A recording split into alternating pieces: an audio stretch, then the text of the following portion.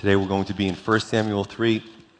And as you're turning there, we saw the last time a major contrast between Samuel and Eli's sons. Remember Eli, the priest, man with notoriety, with a title, and his sons serving also in the priesthood. And obviously we saw there was a lot of wickedness in those boys, and God's going to deal with them.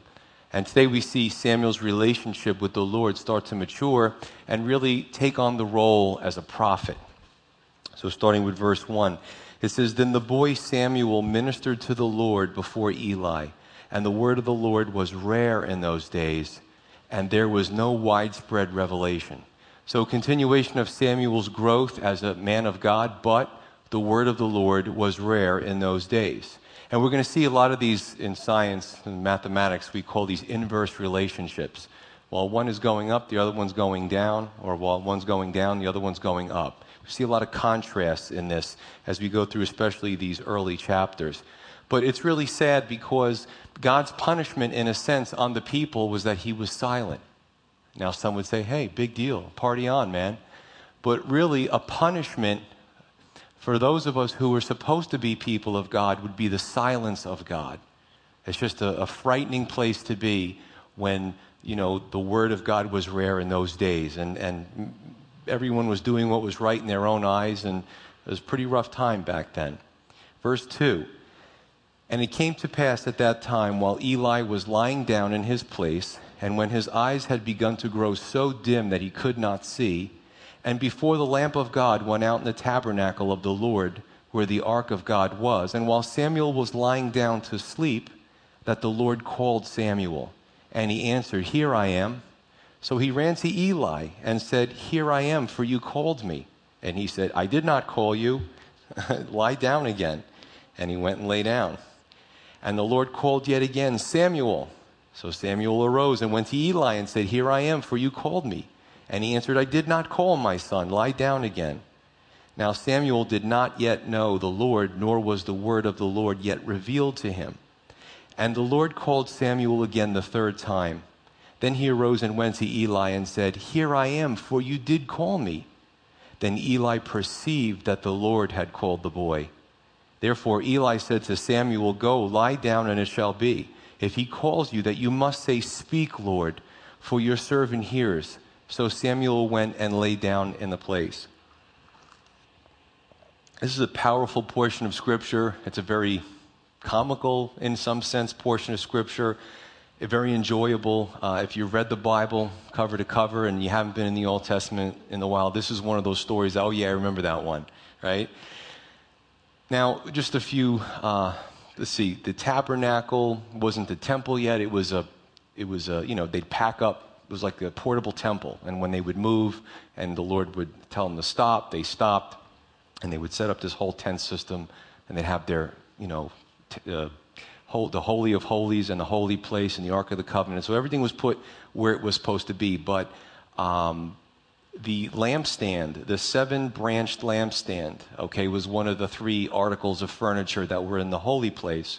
Not the Holy of Holies. It was the incense and the table of showbread and the lampstand. So God wanted those lampstands to always be lit, the fires always to be burning. And that was to signify the light of God. God is light. And he was very, very pointed to them that those lights, those lamps could not go out. So it is possible that they had a place where they would kind of sleep, a place where they would stay so they could keep those lamps burning. But let's go back to Eli and Samuel. Samuel, some speculate that he was maybe a young teen, could be 12, 13, and it's kind of appropriate because we have some young people here today, and you kind of get an idea of this young boy hearing the voice of God and trying to decipher it or respond to it. But Samuel has the desire and the drive to serve the Lord, but he doesn't know him yet.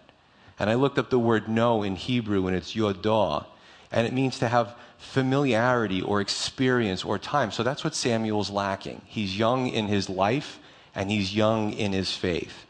And although Eli's, on the other hand, he had his sins, he had his disobedient, they're waiting a judgment.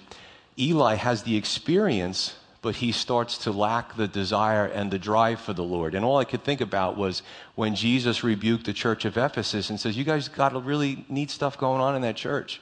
But one thing I have against you, you left your first love. You left me. And that's never a place that we want to be. It's never a place that I want to be. And it's a sad place to be.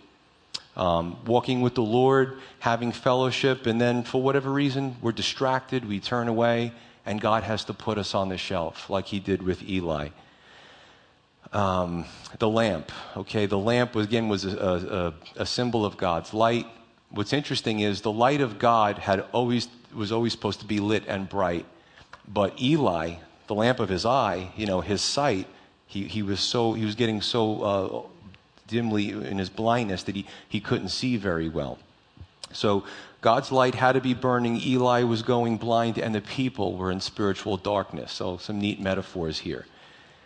In the Calvary Chapel Pastors Conference, both East and West Coast this year, one of the themes were that the movement of Calvary Chapel is nearing 50 years or 50 years old.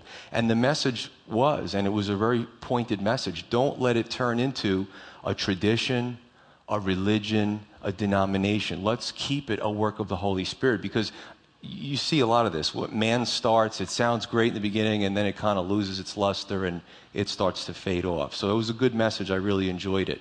I hope that we never again get to the place where we lament what it used to be like serving the Lord. Looking back, hey, remember when we used to serve the Lord? Hopefully that never happens to us, right? So the situation is Samuel hears a voice, assumes it's Eli, because he's not familiar with God's voice yet, right?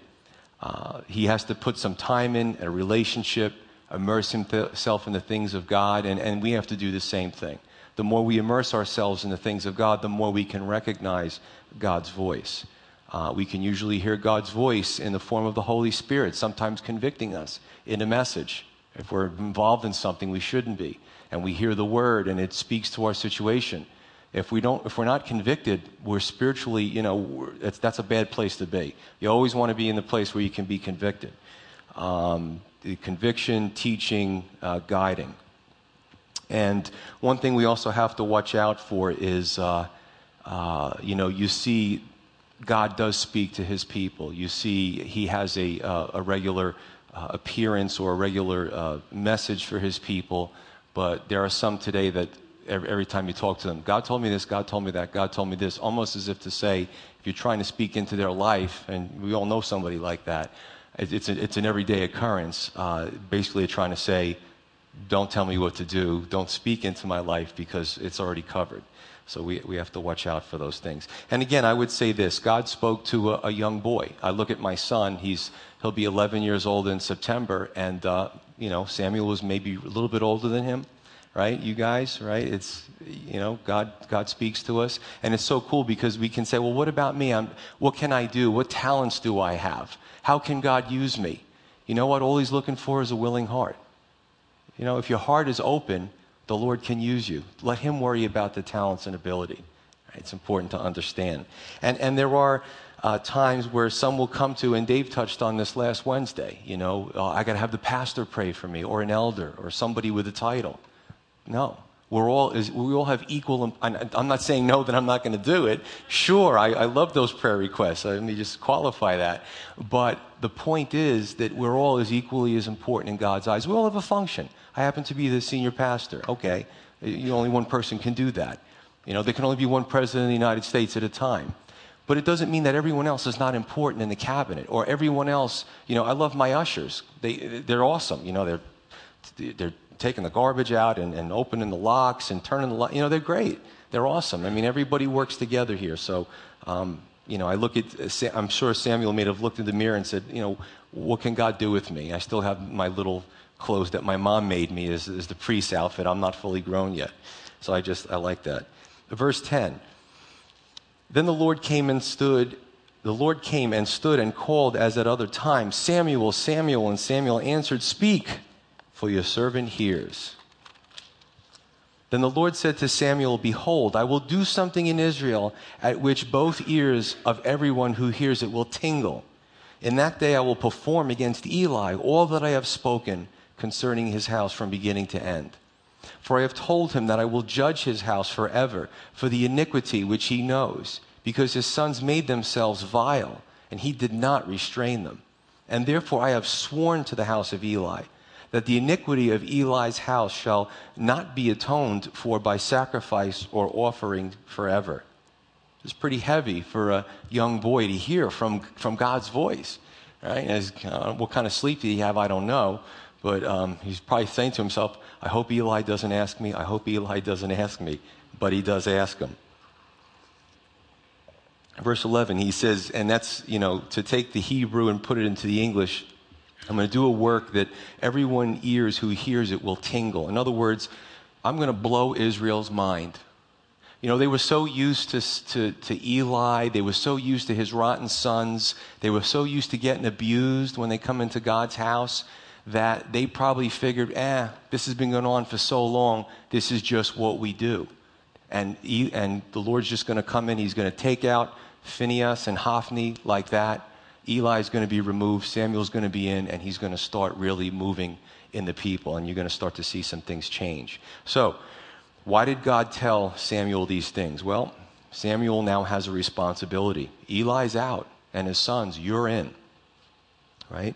Those of us in ministry bear a greater responsibility, and but God was with him. It wasn't like he put anything on little Samuel that he couldn't handle. God was going to walk with him and take him by the hand. 2, God was going to establish his future actions and show that they would come to pass. A form of short-term prophecy. This is what I say I'm going to do. I don't know if it happened within a year or a few months or whatever, but God said it, he did it, wow. Everybody was blown away by it. The third thing, maybe in addition to little Samuel, was a warning. These are the things that happen to those who want to be in service, who want to be in ministry and profane my name. Just keep that in the back of your head, little guy, So the sin in Eli's house would not be atoned for by sacrifice or offering. I want to read Numbers 15:30. It's only one verse. Numbers 15:30. Right? This is part of the law, part of the Torah. It says, but the person who does anything presumptuously, whether he is native born or a stranger, that one brings reproach on the Lord, and he shall be cut off from among his people. So you have some sins that were pretty much heavier than others. There was a greater responsibility, especially if you represented God and you did something presumptuously. There was going to be an issue. There was going to be somebody was going to pay for that, right? And I just say this, I don't see anywhere in the scripture that Eli's sons repented. Would the story have changed if they did? I don't know. There's really no indication that Eli repented. So the act of sacrifice and offering didn't mean anything to God. And repentance is very important. Even Jesus says, and a lot of Christians miss this, we have to forgive. Yes, we do. But Jesus said, if your brother repents, forgive him 70 times 7. We forget that. That is a huge conditional clause to forgiveness. Otherwise, you're building on a bad foundation. Person has to repent. It's very important. And even if they did repent, Eli and both of his sons, again, there's no indication. It may have been too late, and there may have been consequences anyway. So verse 13, Eli didn't restrain his sons. He makes that clear. He made no real attempt to correct their evil ways. And we read last chapter, he kind of gives a half-hearted effort. Hey, guys, this is the reports I hear from the people. What are you guys doing? Yeah, sure, Dad, whatever. Made no real attempt according to the scripture. But let me just say this. There is a different philosophy today about how to raise up our children. And the world is telling us that we should be our friends, and we should act like them and dress like them and talk like them. Again, I was a kid, I was a teen, I went wayward, and I just was looking for anybody, an adult, to come into my life to not act like me, to show me boundaries, to stop me and say, don't do that, I won't let you do that, because I would know that they loved me. And the more I had less boundaries, the more I went wild. So I could tell you from firsthand information that kids, even though they may say it, they want the parents to be parents. They want a stable force in their life. When they're going through changes and they're becoming adults, and they want mom and dad to buy stuff for them, but then again, they want their independence. And they do this back and forth dance. They want the parents to be stable. And Eli, part of that's discipline, and Eli did not discipline his kids. The philosophy of being your kids' friends is a trap, and it certainly was a problem with Eli. They got older, they got stronger, they were out of control, and he was old, and he couldn't do anything about it by that point. Verse 5, listen, this book was written thousands of years ago, but the lessons are still applicable today, for my life, for your life, and everyone you know. Verse 15. So Samuel lay down until morning and opened the doors of the house of the Lord. And Samuel was afraid to tell Eli the vision. Then Eli called Samuel and said, "Samuel, my son." And he answered, "Here I am." And he said, "What is the thing that the Lord has said to you? Please do not hide it from me. God do so to you, and more also, if you hide anything from me, all of the things that he said to you." Then Samuel told him everything and hid nothing from him. And he said, "It is the Lord. Let him do what seems good to him." Wow. I could picture Samuel saying, "You're sure you want me to tell you everything?" And I get the picture here that he didn't sugarcoat it. He just, whatever he could remember, he told it like it was. You got to give Samuel credit. He looked up to Eli, right? Maybe at his age, there was an innocence there still. Maybe he was sheltered by some of the stuff the guy's sons were doing. But, Hannah gives up him to the priesthood, and however many years it was, Eli kind of raises him in a sense. And then mom and dad would come visit him, give him his new clothes as he got older, his little priestly garments. But he had some type of love for Eli, and I'm sure he didn't want to hurt him, but he did the right thing. He was honest. And that's a good start. You see, fear of God over fear of man. We're afraid to tell each other stuff sometimes. And maybe there's a right thing to do, but we withhold it because we don't want to see someone get disappointed. We don't want to see someone not like us. We don't want to see them sit on the other side of the church than us because now there's a rift. But the thing is, we've got to be honest with each other, right? Fear of God. What's more important to God than what's more important to man? Of course, we want to say things in a loving way, but Samuel started out very well. Verse 18, I love Eli's response. "Whatever the Lord does is good." Basically, regardless of its effects on me personally, he owns it. Now, again, it's too little, too late, but at least he owns it. What are you going to do? Judgment is coming. You just got to accept it. And that needs to happen more in Christianity. I hear often the expression, when something goes great, answered prayer, God is good, right? I lost my retirement in the 401k. God is good. I mean, you don't always hear that, right? Wow, the doctor told me I have 6 months to live. God is good. But see, God is good regardless of what the news is, right? And that's important, and we need to hear that more. It's almost as if we're saying we're almost manipulating God. God is good when he answers my prayers the way I want them to be answered, right? I read in the scripture, it says, it rains on the just and the unjust. And that's a true test of a believer's life, to praise him in the good time as well as the bad. If you remember the book of Job, we don't remember his wife's name. They don't tell us. All I remember from the book of Job was when he was going through all this heartache, she said, "Why don't you just curse God and die?" That's great advice, honey. I think I'm going to try that. And he says to her, you speak as one of the foolish women. Should we have accepted the good for this long? Shouldn't we also accept the bad? Is the Lord's choice. And that's a hard thing to do when our prayers are opposite, they're being answered the opposite of what we asked for. Can we still say God is good? Can we still say I trust the Lord? Good times as well as bad. It's important. What's also sad is that Eli finally accepts the reality of his punishment. Right? And it's a good lesson to us as far as changing our ways. There sometimes seems like there's a point of no return if we've completely profaned God's name over and over and over again. If we're representing him, hopefully we don't get to the point where Eli is. Right? Verse 19. Last few verses. "So Samuel grew, and the Lord was with him, and let none of his words fall to the ground or fail. And all Israel, from Dan to Beersheba, knew that Samuel had been established as a prophet of the Lord. Then the Lord appeared again in Shiloh, for the Lord revealed himself to Samuel in Shiloh by the word of the Lord." So verse 19. None of God's words fell to the ground or failed. None of his prophecies, none of his promises, none of that stuff. And whatever he told Samuel to say, those words didn't fail because it was backed by the Almighty God. I see some doctrine today that, you got to be careful of some of this prophecy stuff and end time stuff because, what God says is going to come to pass. And, I believe that as conservative Christians, we should definitely adhere to what God is going to do in the lives of Israel. He's not forgotten Israel.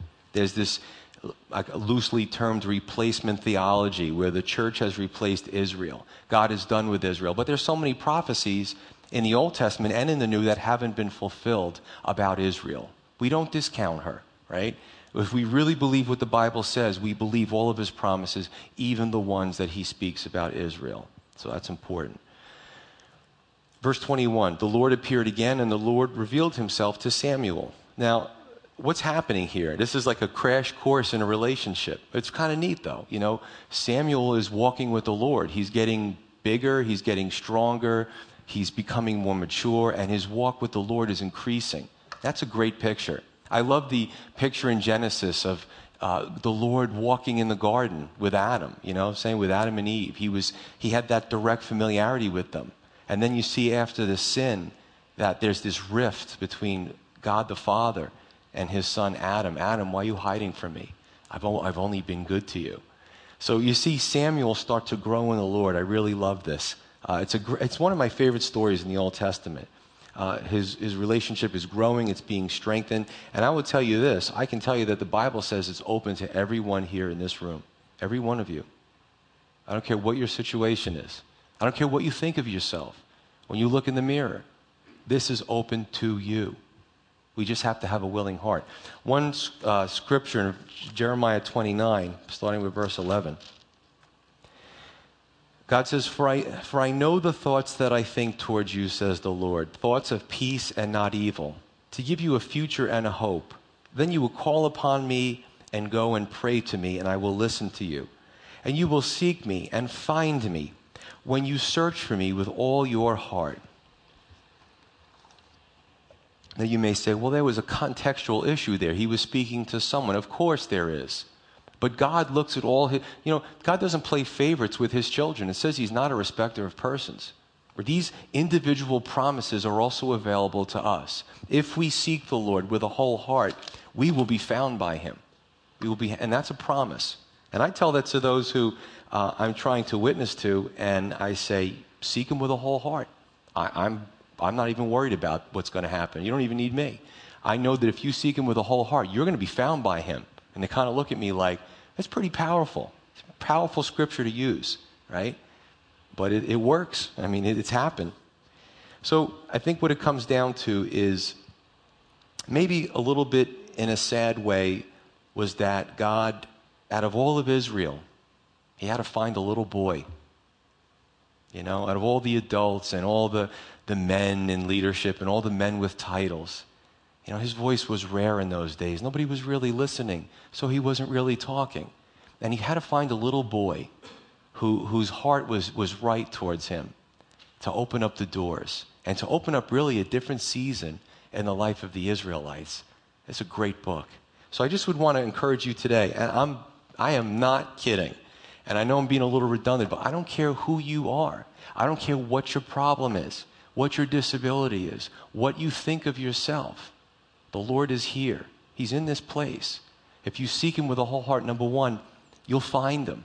And number two, if you want to be used by him, he'll use you. Let's pray.